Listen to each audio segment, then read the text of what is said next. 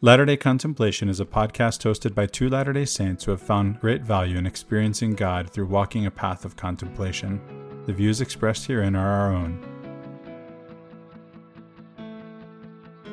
Hello and welcome to Latter-day Contemplation. We are your hosts, Riley Risto And Christopher Hurtado. Latter-day Contemplation started as an exploration of contemplative practices from many traditions to enhance our discipleship of Jesus Christ. We are by no means experts in the topics we discuss, but what we have is an openness to questions, a hunger to discover truth wherever we can find it, and a desire to share in the transformative life of inner peace. We love that you've joined us, and we hope that you find value in this community. Well, welcome back to Latter-day Contemplation, folks. This is Christopher Hurtado. And I'm Riley Risto. And it's good to be back with you, Riley. Glad to have you back. Thank you, after being sick and whatnot. This week, episode 39, we'll be talking about poetry in the sacred. I'm excited to talk about this. I know it's something that's near and dear to your heart, too. Yeah, anything artistic that brings out new meaning or just augments my understanding of things, I like to dive into that. Yeah, let's do it. So first, the first thing that occurs to me to say about this topic is let's distinguish between poetry and prose. What is it that makes poetry different from prose in a qualitative way? Well, I can't really speak to that probably as authoritatively as you can, but I will say that as far as poetry is concerned, my understanding is it's really not to point towards any, historical or objective truth. All it's really trying to do is give you another way to see or experience some truth. That's really well put. Good point. Thinking more abstractly about it, I would say, as I was taught, the difference between poetry and what is prose would be that poetry is meant to speak straight to the heart. It's meant to speak to the emotions. It's emotional, whereas prose is more propositional, right? Mm-hmm. A philosopher writes to you something, and anyone writing in narrative really is trying to make to put forward some kind of proposition, whereas poetry is not. It's just speaking straight to the heart. Yeah, it's almost more inherently spiritual because of that, right? Yeah. We have our psychological or mental processes that kind of take over when you're reading propositional language versus when you're reading poetry, you're almost not even reading it with your eyes. A lot of times hearing spoken poetry is so much more of a powerful experience than just reading it without the voiced words. And so that point. In that way, it just speaks to you in a different way. It's not a mental process.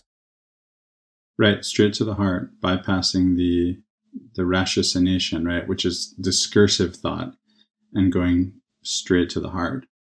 So, the Arabic word for poet, I always like to point this out, is sha'ir. Sha'ir means literally feeler, right? This is the one who feels. It's the active participle. That's the part of speech for grammar nerds. So this is the one who feels. And it's actually etymologically related to shir, which is hair. And you can tell the similarity in the sound, right? They come from the same triconsonantal root. So you have sha'ir and shir.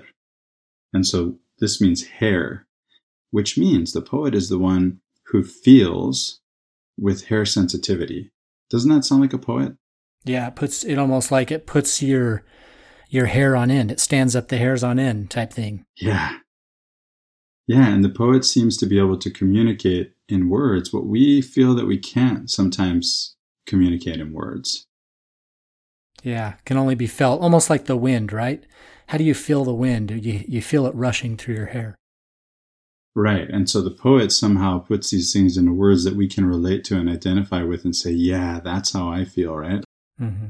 And so this brings us to the purpose of poetry in the sacred, in whether it's in sacred texts or in liturgy or even in the mystical poets, and that is the experience of the divine presence really is ineffable. It's not something that can be put into words, right?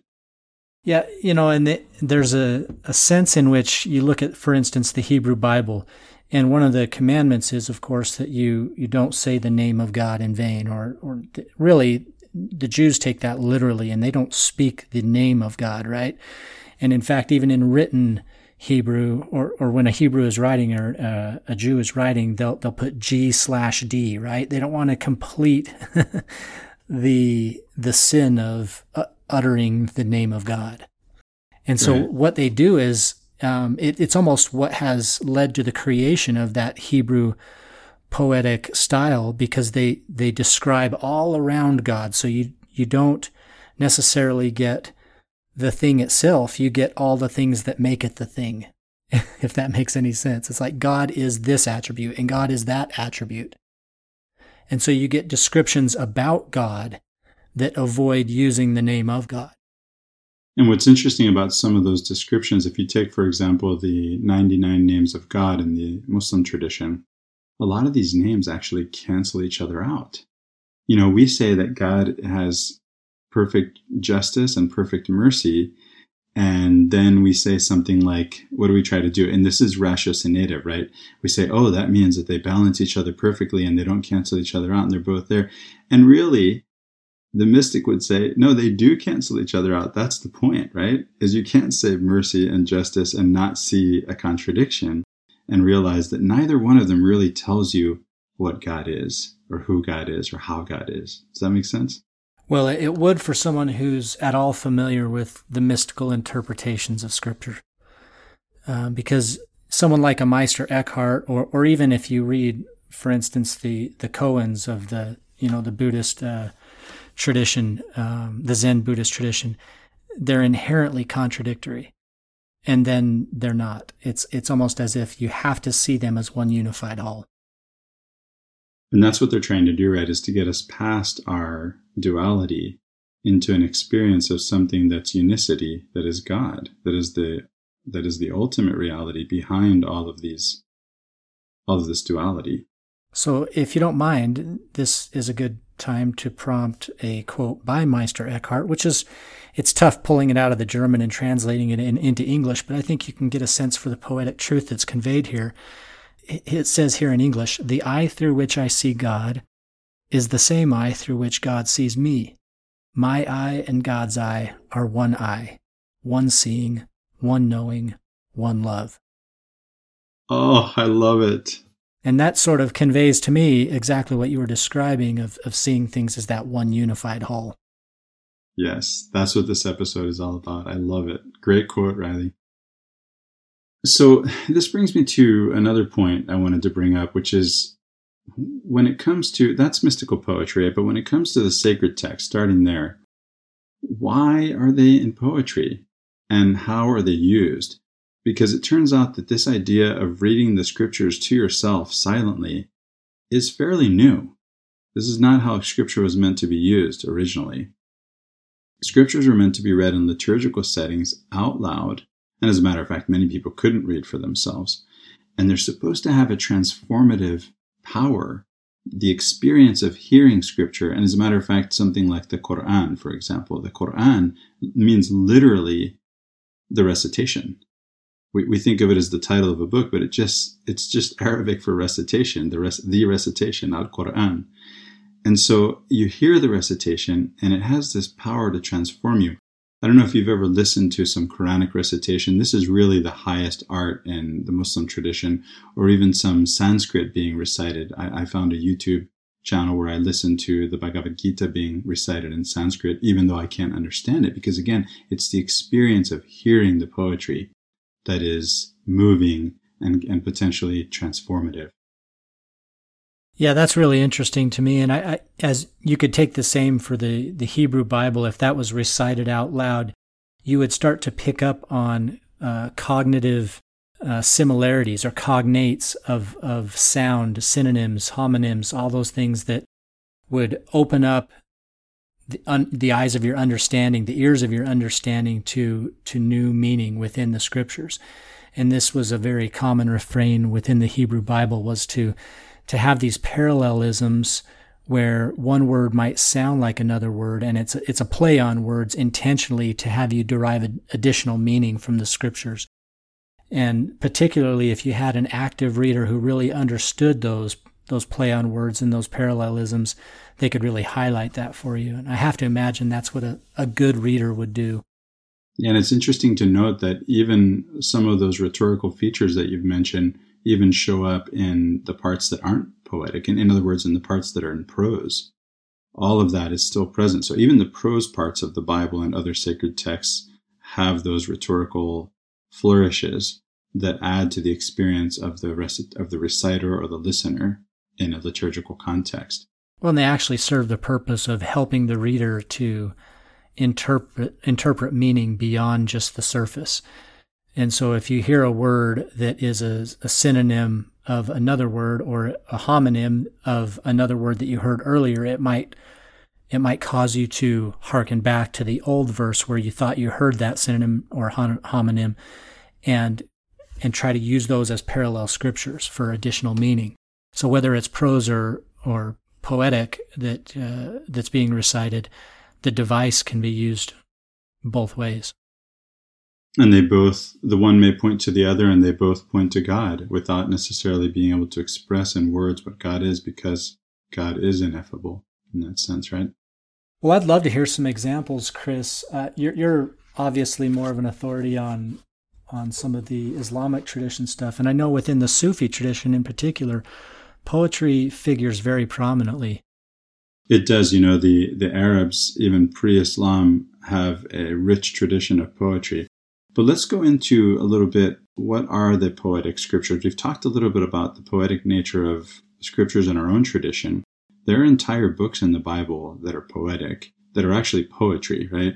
And then there's the poetic nature of the Quran. But let me back up and go through a little bit of what are some of the oldest scriptures that we have, or what are some of the scriptures that we have that are perhaps best known, and in what order they occur, at least to the best of my ability chronologically.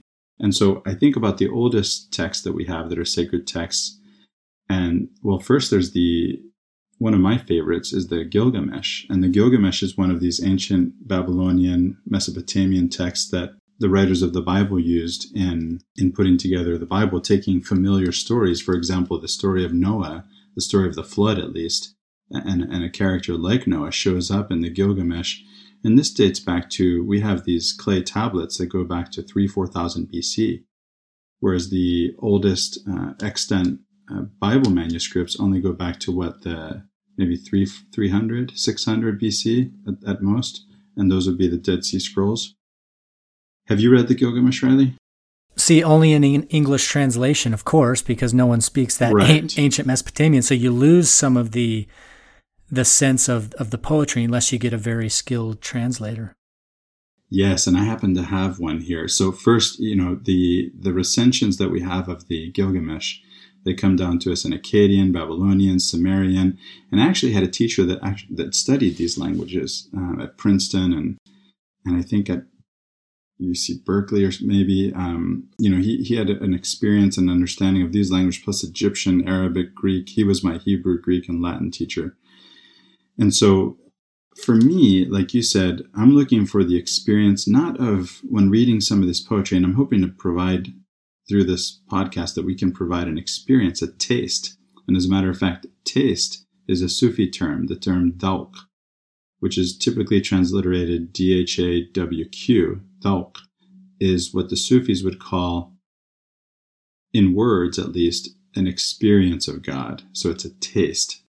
And I love that expression. And in fact, it's found in Joseph Smith when he heard a doctrine and he said, that doctrine tastes good to me, right?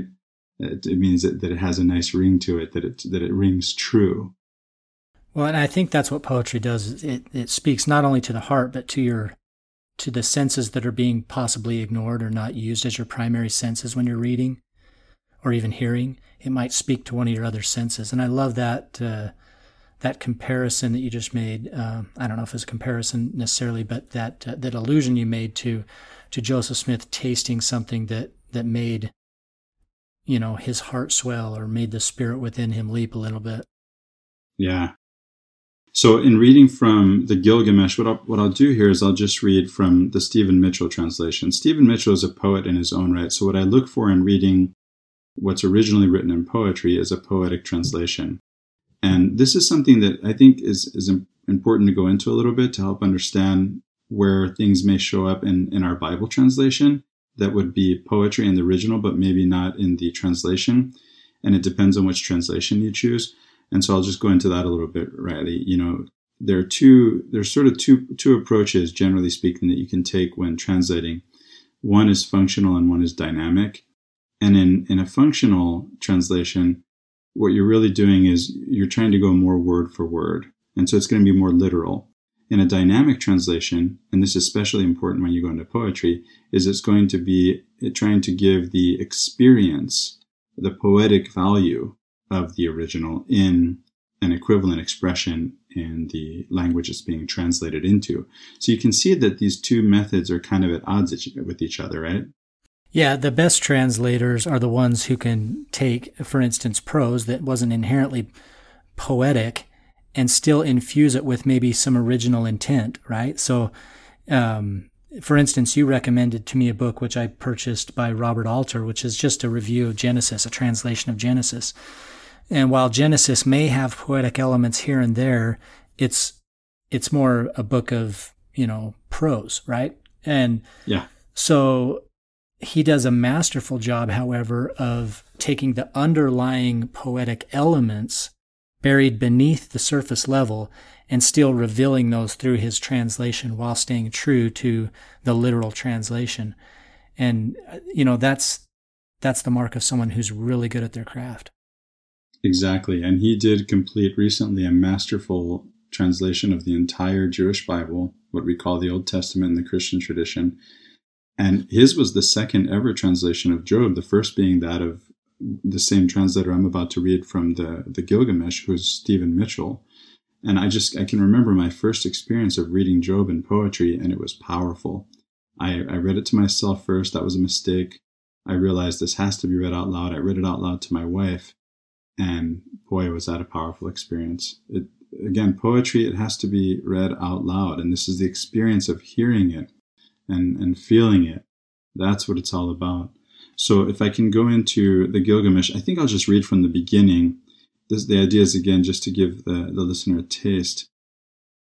It says in Book 1, surpassing all kings, powerful and tall, beyond all others, violent, splendid, a wild bull of a man, unvanquished leader, hero in the front lines, beloved by his soldiers, fortress they called him, protector of the people, raging flood that destroys all defenses, 2/3 divine and 1/3 human, son of King Lugalbanda, who became a god, and of the goddess Ninsun. He opened the mountain passes, dug wells on the slopes, crossed the vast ocean, sailed to the rising sun, journeyed to the edge of the world in search of eternal life.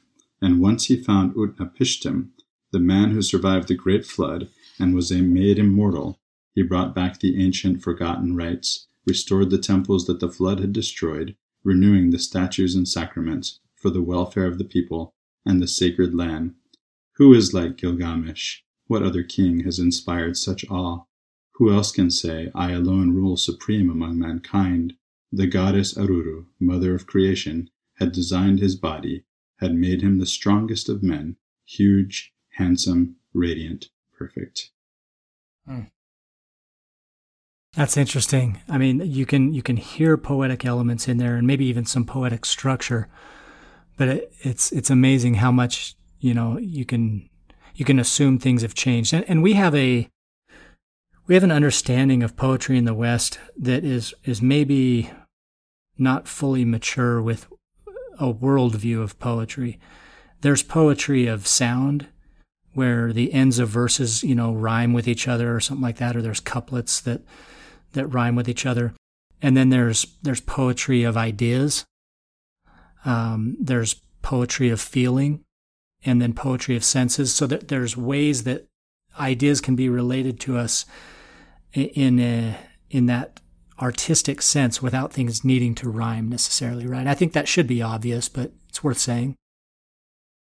Yeah, did you notice too in this excerpt I read from Gilgamesh, you can, right in that opening passage, you can see the whole arc of the hero's journey. Did you notice that? He goes in search of immortality and he finds what he went for and he brings it back to his people and he's a great king. And somewhere in there, it deals with him finding Utnapishtim, the survivor of the flood, which would be a Noah-like figure. It's really interesting. Yeah, now that you bring that up, it becomes more clear.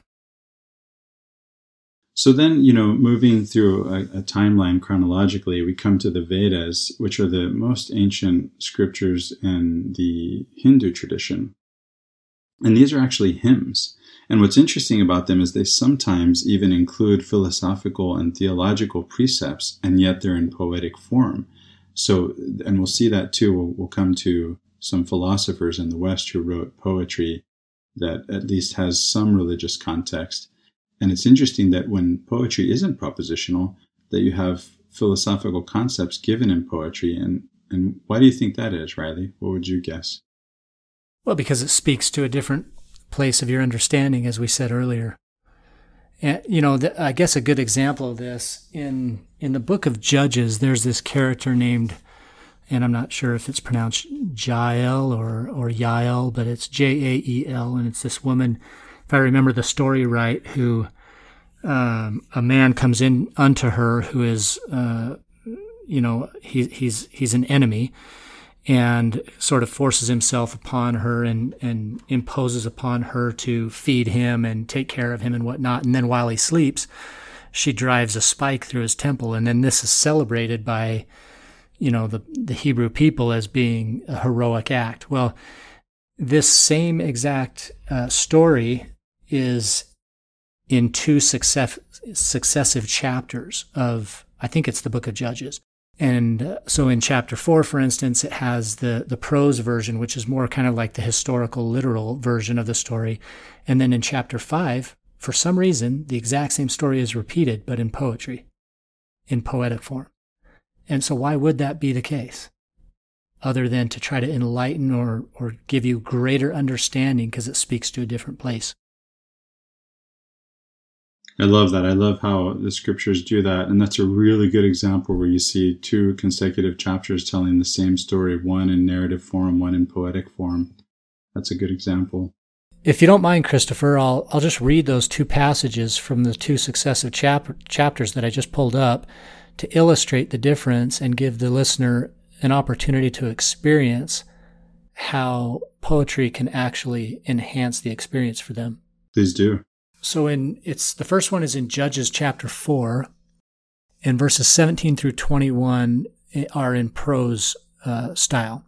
So it says, Sisera, meanwhile, fled on foot to the tent of Jael, the wife of Heber the Kenite, because there was an alliance between Jabin, king of Hazor, and the family of Heber the Kenite. So I'm just going to interlude here. You can already tell this is very matter of fact. It's just establishing baseline facts. So it continues. Jael went out to meet Sisera and said to him, Come, my lord, come right in, don't be afraid.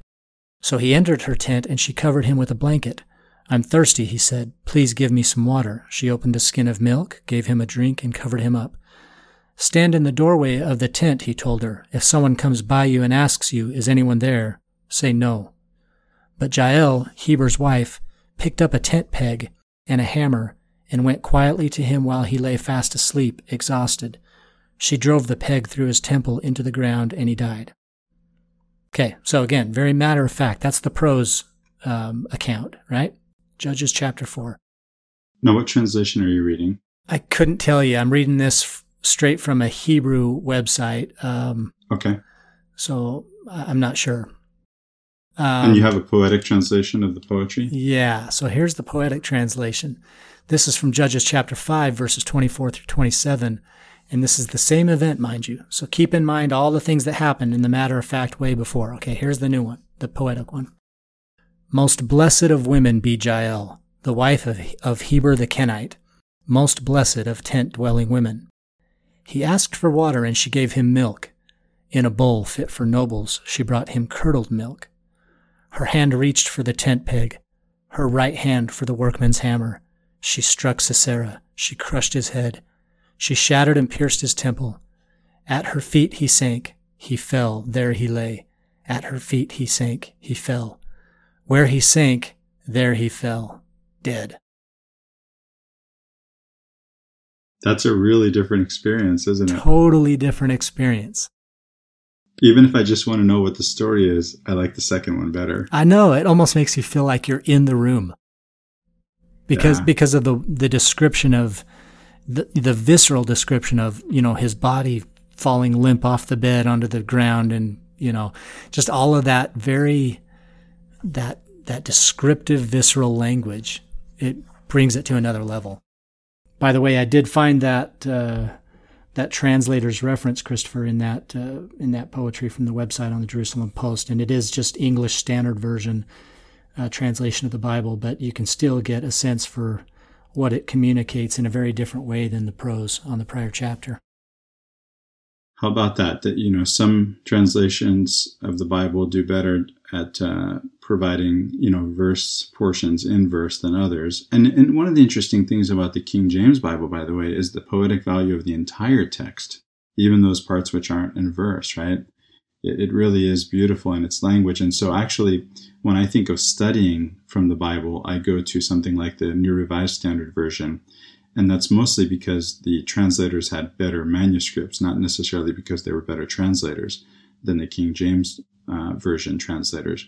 But when I want to have an experience, a liturgical experience, whether it be at church or whether I want to have an experience on my own, then I might consider reading instead from King James and even reading out loud.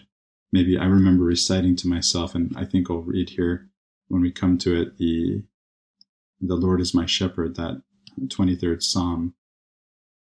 Yeah, and I do almost the exact same thing. I have 3 versions of the scriptures that I utilize for different things, right? So one of them can illuminate the other two, depending on, what it is I'm looking for. But I also use NRSV, New Living Translation, and King James, and certainly if I want that experience or that feeling of the poetry of the Bible, I go to the King James.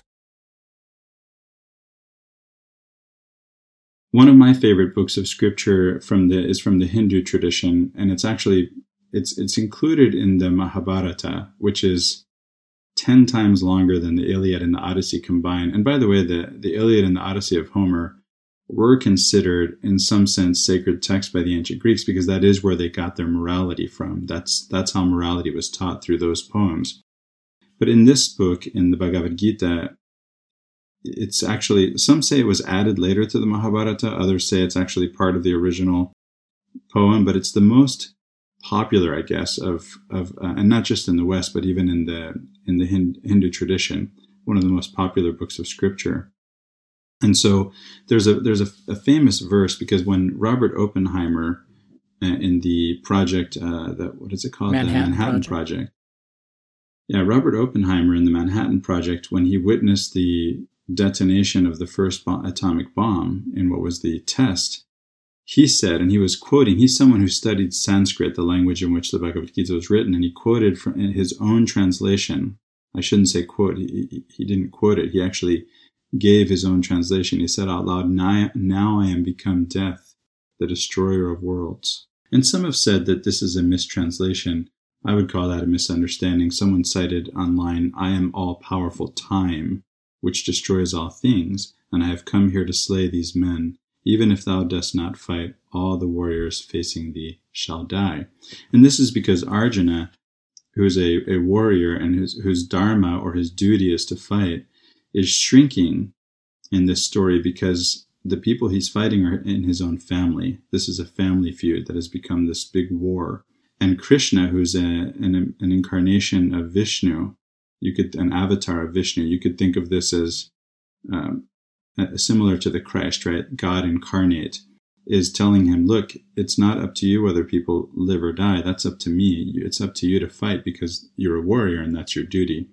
And this is a passage that actually, I'll read a little bit more of the context. It's a passage that is similar in some sense to the passages on the brother of Jared in the Book of Mormon, because the brother of Jared sees the finger of the Lord, talks to him, mentions that he saw it, asks to see more, and God shows himself in his fullness. And so Jared enters into the divine presence, and it's so overwhelming to have that experience. And that's the experience Arjuna has. I'm reading again from a translation by Stephen Mitchell. Arjuna said, I see all gods in your body, and multitudes of beings, Lord, and Brahma on his lotus throne, and the seers and the shining angels. I see you everywhere with billions of arms, eyes, bellies, faces, without end, middle, or beginning. Your body, the whole universe, Lord. Crown bearing mace and discus, you dazzle my vision, blazing in the measureless massive sun-flame splendor of your radiant form. You are the deathless, the utmost goal of all knowledge, the world's base, the guardian of the eternal law, the primordial person. I see you beginningless, endless, infinite in power, with a billion arms, the sun and moon your eyeballs, the flames of your mouth, lighting the whole universe with splendor. You alone fill all space. And the three worlds shudder when they see your astounding, terrifying form. Multitudes of gods approach you, palms joined in dread and wonder. Multitudes of sages chant to you hymns of deep adoration. The storm gods, the gods of light, of sky, dawn, and wind, the angels, the saints, the demigods, and demons all gaze at you in amazement. Your stupendous form, your billions of eyes, limbs, bellies, mouths, dreadful fangs, seeing them the worlds tremble, and so do I. I'll just stop there. He goes on in describing the overwhelming experience of the divine presence when it's shown to him in full, and then Krishna says, and it reads in the translation of Stephen Mitchell, the blessed Lord said, I am death, shatterer of worlds, annihilating all things. With or without you, these warriors and their facing armies will die. And so there it is, actually quite similar to Oppenheimer's translation. Yeah, not bad. I mean, I'm reading another translation that's fairly close to that, but may illuminate just a little bit different understanding. It says, Time I am, destroyer of the worlds, and I have come to engage all people, with the exception of you, the Pandavas. All the soldiers here on both sides will be slain. So he's talking about that inevitability of death and how Arjuna really has no control there too. And so his job is just to be Arjuna the warrior. It's worth mentioning, by the way, in a podcast connected with Latter-day Peace Studies, that this text is often misunderstood as being a martial text, when in reality, it's clear in the text that the battlefield that's being mentioned is a symbol of the battlefield within us. And so much like in the Islamic tradition, there's the idea of the greater jihad, which is an internal struggle, which reminds me of the quote again from David O. McKay. The greatest battles of life are fought out daily in the silent chambers of the soul. And so that's what's going on here in the Bhagavad Gita, is an internal struggle between, personal desires and duty. And so that's another example, and it's a powerful example of the power of poetry in evoking images of, again, an ineffable experience of the divine presence. Because, come on, we can't take this stuff literally, right? I mean, I know that there are images made, whether statuettes or whatever, of this kind of, and you can't really. I mean, there are these ideas of having multiple arms or mouths and fangs and whatnot, but the sense that I get, at least reading this, is something beyond description, something that's not in any of those words.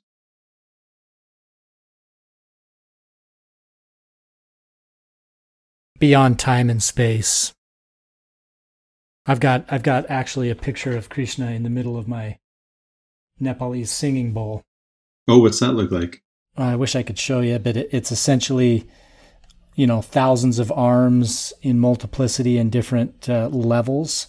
So there's kind of like the foreground, the midground, and the background, and there's just hundreds of arms in each of those levels. And then it goes back to a single point at kind of the top of the image, and from that point descends all of the heads of Krishna. So there's like multiple faces coming down to the main foreground picture. It's just an attempt to give you a visual of what Arjuna was describing. Well, that's not bad, Riley. Maybe we can do a podcast on the visual arts, even though this isn't a visual medium. Thanks for describing that. Sure. So going through some of these other scriptures, you have the Upanishads, which are explanations of the Vedas. They're philosophical, and yet they're poetic at the same time. You have the Ramayana, and then we come to the Jewish Bible, and there are entire books of the Jewish Bible that are poetic. right? You have Job, you have Psalms, you have Proverbs, Ecclesiastes, Song of Songs, yeah. The Song of Solomon. Yeah, so I thought we'd read some examples from these too in poetic translations, right? So the first poetic translation of Job was actually into English, was actually made by Stephen Mitchell, the same translator I've been reading on some of these other texts. Have you had an experience of reading that in verse, the book of Job? No, that sounds fascinating. There are now several translations in verse, at least 3. So you have Stephen Mitchell's, then Robert Alter's, and there's one other one, and the name of the translator escapes me. One of the interesting things that came out for me in reading this translation, which is different from it's a lot different from going to the gospel doctrine class and discussing this in that context and from the King James translation. And I don't know that the translation alone does this, but what struck me the most out of this experience is how Job wasn't patient. You know what I mean? Yeah, I'd love to hear some of that. Do you have some in front of you? Yeah, let me read from the beginning here. This is from the very beginning of Job, the curse. Finally, Job cried out, God damn the day I was born and the night that forced me from the womb. On that day let there be darkness. Let it never have been created. Let it sink back into the void. Let chaos overpower it. Let black clouds overwhelm it. Let the sun be plucked from its sky. Let oblivion overshadow it. Let the other days disown it. Let the aeons swallow it up. On that night let no child be born. No mother cry out with joy. Let sorcerers wake the serpent to blast it with eternal blight. Let its last stars be extinguished. Let it wait in terror for daylight. Let its dawn never arrive, for it did not shut the womb's doors to shelter me from this sorrow. Oh! Man, Job sounds pissed. Isn't that powerful?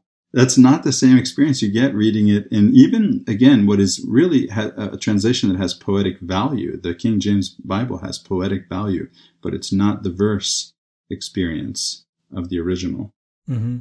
Which I'm sure, and again, I haven't read it, but now I'm looking forward to, but I'm sure there had to be a certain amount of license taken, nevertheless staying as true as you can to the original, right? Again, that's the mark of a skilled translator, is one who can take the existing text and extract the poetry into a different language while maintaining the character.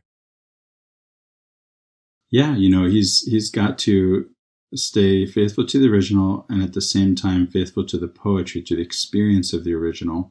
And when I share from the Quran, I'll share from another translator that I think does really good work. Again, these are poets.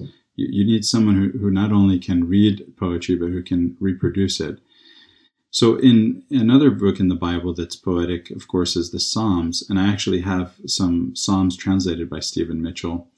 And I love the 23rd Psalm as I learned it as a boy in the King James translation, but I'm going to read from Stephen Mitchell's translation just to provide a little bit different of an experience. The Lord is my shepherd. I have everything that I need. He makes me lie down in green pastures. He leads me beside the still waters. He refreshes my soul. He guides me on the paths of righteousness so that I may serve him with love. Though I walk through the darkest valley or stand in the shadow of death, I am not afraid, for I know you are always with me. You spread a full table before me, even in times of great pain. You feast me with your abundance and honor me like a king, anointing my head with sweet oil, filling my cup to the brim. Surely goodness and mercy will follow me all the days of my life, and I will live in God's radiance forever and ever. Yeah, he doesn't actually take too much license there. There's a couple additional phrases that were added, but it stayed really true to the original. And by original, I'm reading from the King James Version, which of course is not the original, but is a much more faithful, literal translation. But yeah, that's beautiful. I like that a lot. One of the things that Stephen Mitchell does, and something that he points out is, and he has a book that isn't a book of poetry, but it's his latest book. It's called Joseph and the Way of Forgiveness. And in that book, he expands on the story of Joseph that's told in the Bible. He actually does this with the Gilgamesh too, because with the Gilgamesh, for different reasons, with the Gilgamesh, we have fragments. So we're missing part of the story. So as a poet, he gets to do his part in inventing what's missing. And so otherwise you're reading fragments, and that's, that can be valuable in and of itself. I've read the fragments of Sappho and enjoyed them, but I would love to see what somebody like Stephen Mitchell would do in filling in the blanks, right? And in the case of what was I talking about? Jeez. So you have Gilgamesh, and what was the other one? Oh, sorry. And in the case of Joseph and the Way of Forgiveness, Stephen Mitchell points out that the language of the Hebrew Bible is so compressed that a translator has to unpack it necessarily. And so what he does is, in that spirit, he unpacks that story and tells us more of the details of it. And it's a beautiful book. It really is. I think I told you the experience I had, and this may or may not relate because I'm not familiar with the relationship between, for instance, Arabic and Hebrew, but I know that Arabic has many, many meanings for each word. A gentleman that I met when I was on vacation in Mexico told me every word in Arabic has 50 meanings, and it's all dependent upon the context in which they're used. And that's what would help you decide what the meaning is. And then even then you have some license to determine what it means for you. And I've listened to enough commentary on the Hebrew Bible to understand that there's a similarity there in terms of being able to understand words differently depending on context, and even subtle things like pronunciation. Yeah, when it comes to Hebrew and Arabic, they are sister languages. They are from the same language family. A lot of expressions are similar. Even the word for poem or for poetry and poet and hair, as I mentioned earlier, are going to have cognate equivalents between those, between Arabic and Hebrew. And yes, when it comes to Arabic, you have one of the things that makes learning Arabic hard is every word can have, maybe not every word, but many words can have up to 50 different meanings. And then you also have so many words where you might have 50 words that have the same meaning. And so there's that. And the poet translator has his work cut out for him. And he has license. Again, the point is to reproduce the experience of reading the original. And so to share one more example from the Bible, I'll share from Song of Solomon. And this is from the Robert Alter translation that we mentioned earlier. Chapter 1, the Song of Songs, which is Solomon's. Let him kiss me with the kisses of his mouth, for your loving is better than wine. For fragrance your oils are goodly, poured oil is your name, and so the young women love you. Draw me after you, let us run. The king has brought me to his chamber. Let us be glad and rejoice in you. Let us extol your loving beyond wine. Rightly do they love you.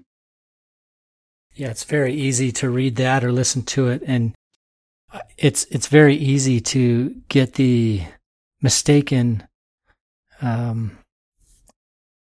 impression from listening to that the surface level represents what's meant to be conveyed below the surface.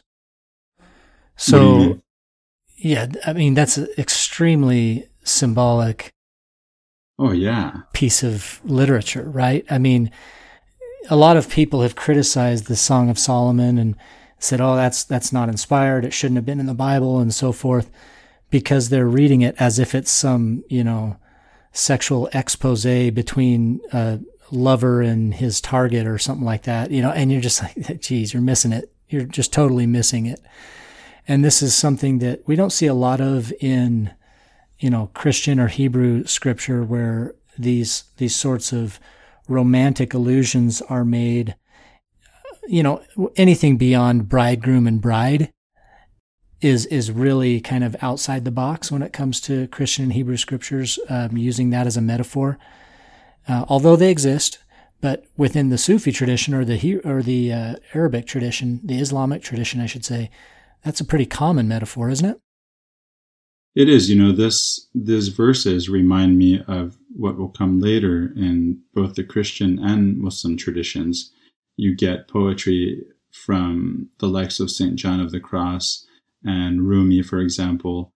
Meister Eckhart, that are going to express an experience of the divine in terms of a lover, right? In terms of, and the yearning for the experience of the divine in terms of a yearning for the beloved.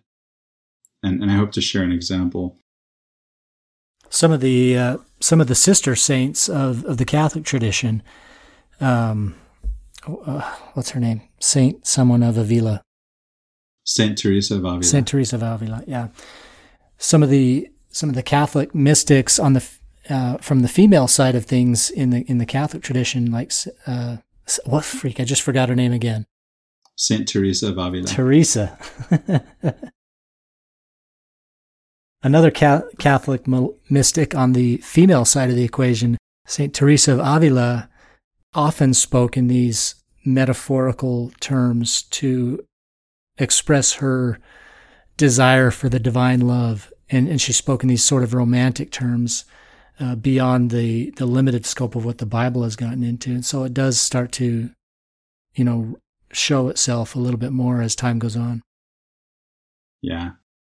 I hope to read an example of a translation of my own from St. John of the Cross. I have two more examples from scripture, from sacred texts, and then I want to move on to philosophical poetry and mystical poetry. This one's from the Tao Te Ching, which is the Taoist scripture, and again in a translation by Stephen Mitchell. And it harks back to what we talked about in a previous episode. I read a couple of quotes I remember from Alan Watts and from, I think, St. John of the Cross, expressing the idea that you couldn't really know God, and that someone who says they know God, that they actually comprehend God. And comprehend does have the meaning of understanding, but that's its second or third meaning.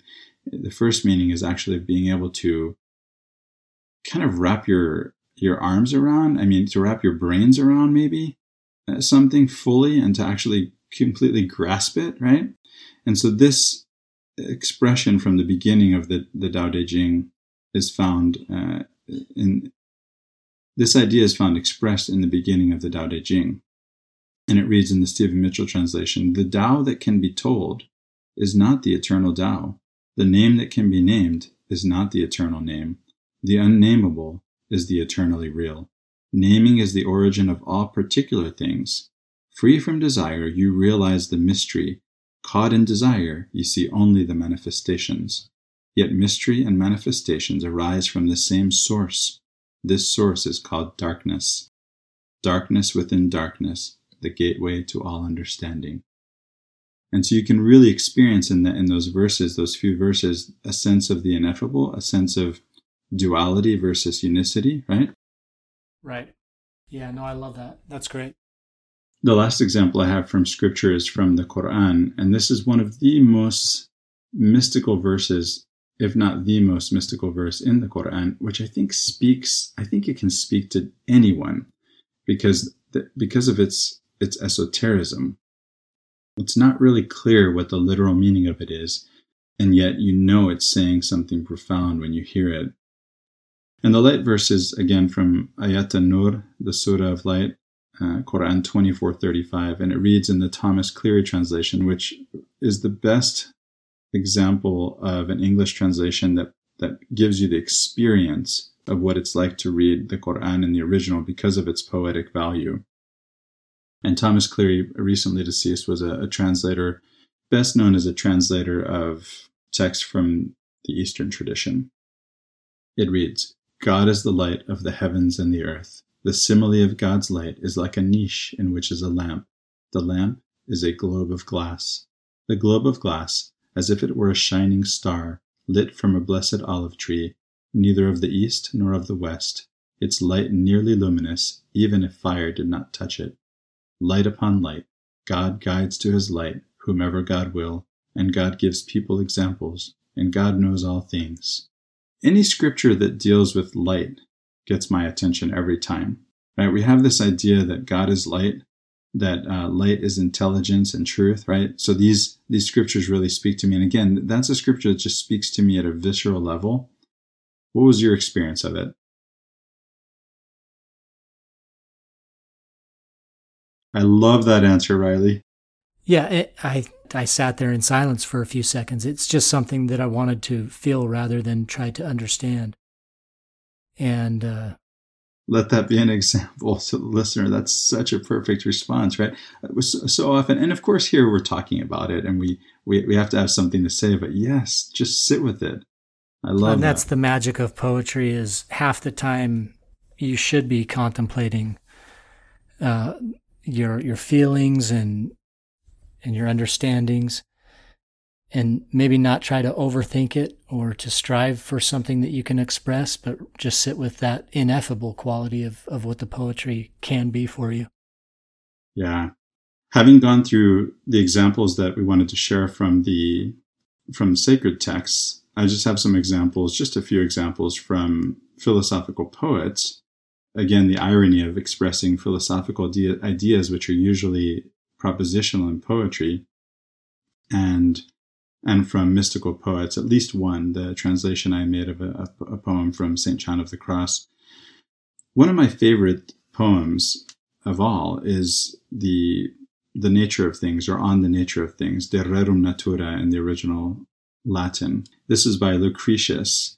And Lucretius is thought to be an atheist. He's an Epicurean. And it's interesting because he's trying to convert someone through this poem. And instead of teaching philosophy propositionally in order to speak directly to the prospective convert's heart, he chooses poetry. And he gives what I find is a fascinating description of how things came to be the way they are without necessarily having to explain it in terms of the gods did X, Y, and Z. And yet, it begins with an invocation to the Muses. And we know that Epicurus spent hours in the temple every day. So I don't know that it's really fair to call them atheists, but here's the beginning of that poem, the Invocation of the Muses, from a beautiful translation in rhyming couplets. That was actually the first translation made by a woman. And it was made back, I think, in the 1500s and wasn't published until the 90s. And so I have a copy of that, and it's one of the treasures in my own library.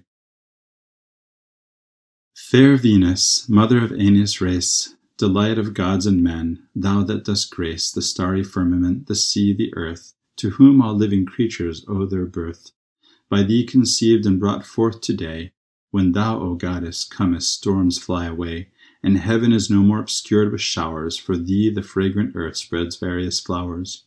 The calmed ocean smiles, and at thy sight the serene sky shines with augmented light. Then doth the spring her glorious days disclose, and the released life-giving west wind blows. Thy power possessing first birds of the air, then thy approach with amorous notes declare.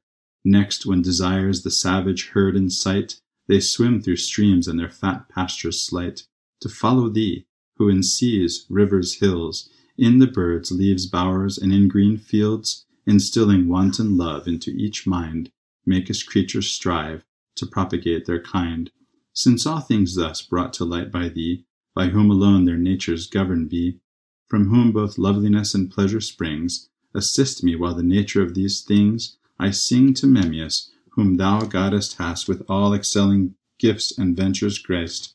Wherefore, sweet language in my thoughts infuse, and let not war's harsh sound disturb my muse. Make sea and land a quiet calm possessed, for only thou with peace canst mortals bless.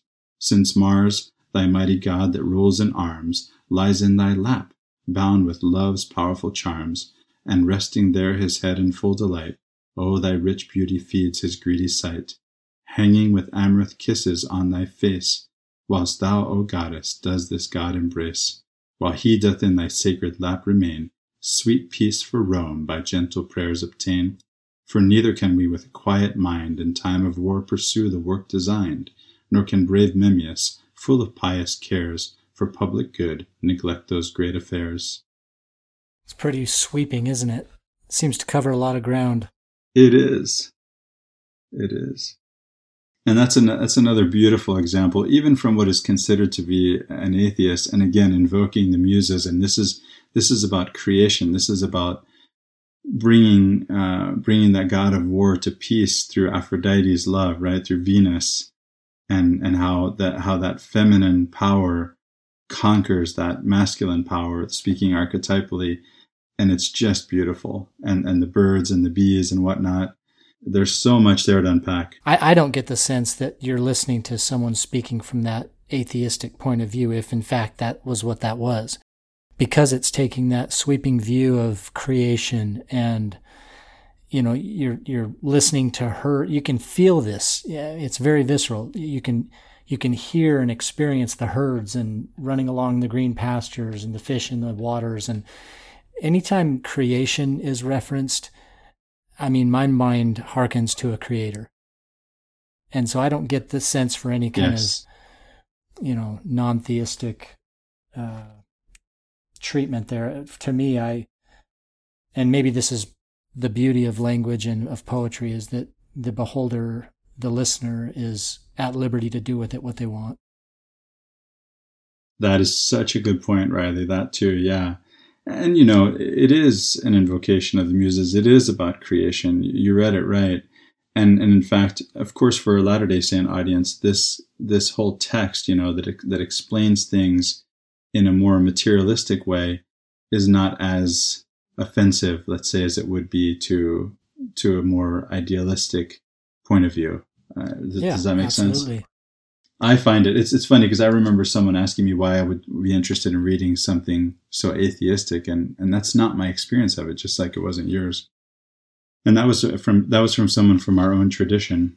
Another philosophical poet is Dante. And now Dante is writing in the Catholic tradition, and he's writing about the cosmos, right? It's a cosmic poem, and it's a well, I don't know if I can say it's an epic. Travis might object. We did record a whole episode on the Commedia, on the Divine Comedy of Dante, and I refer the listener to that, but I would like to read just from the beginning of the poem in the translation of Robert Pinsky. By the way, that translation of Lucretius was of Lucy Hutchinson. I forgot to give her due. She's actually best known for a biography of her husband, who was a political and military figure, as I recall. In this translation from Pinsky of the beginning of the Divine Comedy of Canto 1 of Inferno, he actually reproduces the terza rima of Dante in what's called consonantal rhyme in English. The only English version I know that has actual end rhyme, in terza rima would be Dorothy Sayers, and I prefer Pinsky. In Pinsky's translation, Dante writes, "Midway on our life's journey, I found myself in dark woods, the right road lost. To tell about those woods is hard, so tangled and rough and savage that thinking of it now, I feel the old fear stirring. Death is hardly more bitter. And yet to treat the good I found there as well. I'll tell what I saw, though how I came to enter I cannot well say, being so full of sleep. Whatever moment it was I began to blunder off the true path. But when I came to stop below a hill that marked one end of the valley, that had pierced my heart with terror, I looked up toward the crest and saw it." You know what I just noticed about this? I'm so sorry. It's hard to stop because he reproduces the terza rima. Isn't that interesting? You can't find a stopping place because that's what this poem does. It just keeps going and going. So I think I'm just going to leave it there. Yeah, you almost have to identify something ahead of time. Yeah, it's actually hard to find a stopping place. But notice how Dante opens up and he brings us right into it. Midway on the path of our life, he says, I found myself lost in a dark wood. So he wants to bring us into the experience. And we've all had that moment, haven't you, Riley, of feeling, and we may not be midway through the path of our lives, but we find ourselves on occasion lost in a dark wood, the right path having been lost. At least I have. Certainly, yeah. I mean, and that's part of if you want to put it in archetypal terms, that's the hero's journey. And it happens successively. Indeed. It's not a one-time event. The whole life does not represent one journey. There's many journeys, and we're constantly coming up against that for sure. Yeah, I think we cycle through heroes' journeys in our larger hero's journey in our lives. Well, Christopher, if you don't mind, I'd like to read a selection here of just a couple short poems from a German poet named Rainer Maria Rilke. This translation is by John J.L. Mood, who's spent the better part of a couple decades studying Rilke. Now, this isn't actually religious, right? Oh, no. Well, and yet it's funny. It'll use occasionally religious language, but it's not really meant to be explicitly religious. But it's certainly sublime. In fact, these are poems out of a book on love and other difficulties, is what this one's called. But what a great title, Love and Other Difficulties. No, it's certainly, I know Rilke, and he certainly does bring the reader into an experience of the sublime. So on this one, I'm going to read these in both German and English because they're short, and you can get a sense for the feeling of both of them. And the first one I'll read is called Being Silent. Schweigen. Wer inniger schwieg, rührt an die Wurzeln der Rede.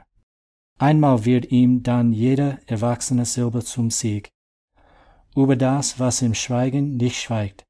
Über das höhnische Böse, dass es sich spurlos löse, wird ihm das Wort gezeigt. Being silent. Who keeps innerly silent touches the roots of speech. Once for him becomes then each growing syllable victory. Over what in silence keeps not silent. Over the insulting evil, to dissolve itself to nil, was the word to him made evident. If that isn't spiritual, I don't know what is. That's what I'm talking about. Yeah. Is that, he's using this spiritual language to convey the meaning of something that isn't necessarily spiritual or explicitly spiritual. And so it's a way of relating to the text for someone who, or he's giving an entrance into the text for someone who's naturally spiritually minded. And I'm going to read one more, and I think this one is so apropos to the time we're living in right now. It expresses the desperation of one. This one's a dialogue, and it's a very simple dialogue. It's someone who's questioning the poet and saying, how can you continue to write poetry when there's such difficult things happening in this world? And then the poet answers. It's the problem of evil in secular terms, right? Yeah. And so this one is these. Go ahead. These poems, they speak to the human experience, and the human experience is of a spiritual being having a human experience, as we say in our tradition, and so they are spiritual ultimately. This one is titled "The Poet Speaks of Praising." O sage Dichter, was du tust. Ich räume.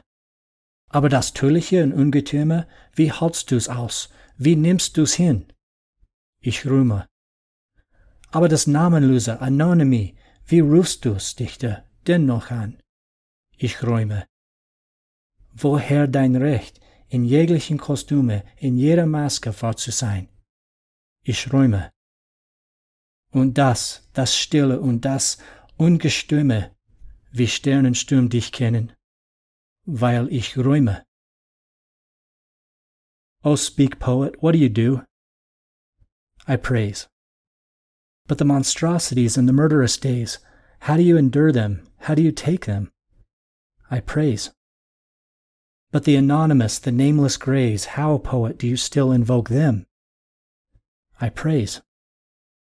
What right have you in all displays, in very mask to be genuine? I praise. And that the stillness and the turbulent sprays know you like star and storm? Since I praise. Beautiful.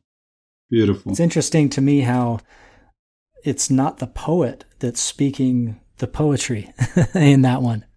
Yeah. The poet simply says what he does, and it's the person who's questioning the poet that puts together some of the most beautiful poetic language there. I love it. But it answers the question also for me of what poetry can do for you in a time when things are really difficult. And yes. you talked about the problem of evil. Gosh dang, we have so many challenges in this world right now. And if you turn on the news, you think that, the second coming is right around the corner because everything is going to hell. I mean, you've got what's going on in Afghanistan. You've got the COVID stuff. You've got social disturbance and unrest on a scale we haven't seen for a long time. And so you just think everything is going badly. And, you could ask someone who's trying to enjoy the sweetness of life or at least convey those messages, how can you possibly do this stuff when everything's going so badly in the world? And, yeah. The attitude or answer of the poet in this case is, I can continue to praise. Yes. Gratitude, peace and poetry, all of that. Yeah. I love it. So in conclusion, right, I mean, we have one more category we said we'd cover, mystical poetry. So not from sacred texts, not from these philosophers or philosophical poets, but from Christian contemplatives and Muslim contemplatives known as Sufis. And a lot of these guys, it's interesting to note that they were actually also philosophers, at least in the Muslim tradition, not so much in the Christian tradition. You do have St. Thomas of Aquinas, who was a philosopher theologian, but especially in the Islamic tradition. And there are far more women, I think, in the contemplative tradition in terms of those writing poetry that I know of in the Christian tradition, although the Muslim tradition did have its great Sufi poetesses as well. So I just want to name a few names for the listener to be able to make reference to some of these. And some of them will sound familiar and some of them may be new. You have St. Francis of Assisi, St. Thomas Aquinas, Meister Eckhart, whom you've brought up, Julian of Norwich, St. Catherine of Siena, St. Teresa of Avila, you also brought up, St. John of the Cross, Christina Rossetti, Mother Teresa, and someone we bring up a lot on the podcast, Thomas Merton. And so I gave those in chronological order from the 1100s to the 1900s. Those are just some of the biggest names that I could think of in terms of Christian contemplative poets.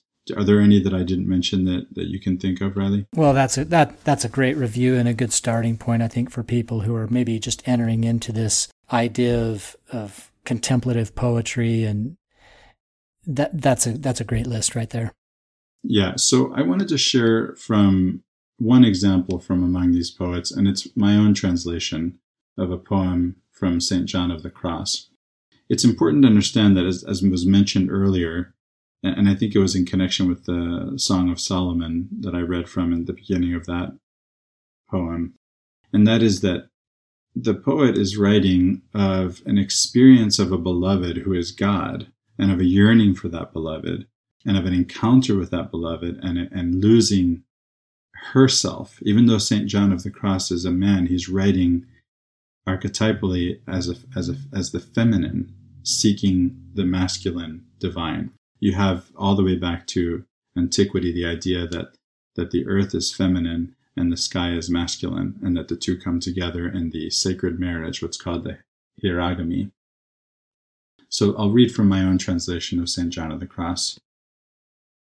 On a dark night, by St. John of the Cross. On a dark night, craving, burning with love, oh, what fortune, I went out unnoticed, my house already still. Safe under darkness, by the secret ladder disguised, oh, what fortune, under darkness and under cover, my house already still. On the blessed night, in secret, seen by none, neither saying anything without any light or guide but that burning in my heart, he guided me, more certain than the light of noonday, where he waited on me, he whom I well knew, in a place where no person appeared. O night that guided me, O night dearer than dawn, O night that brought together the lover and her beloved, the lover in her beloved transformed.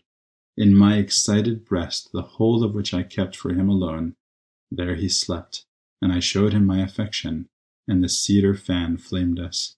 The breeze from the parapet when I parted his hair with its gentle hand wounded my neck and suspended all my senses. I stayed and forgot myself. I reclined my countenance on my beloved. Then everything stopped, and I surrendered, leaving my cares among the lilies, forgotten.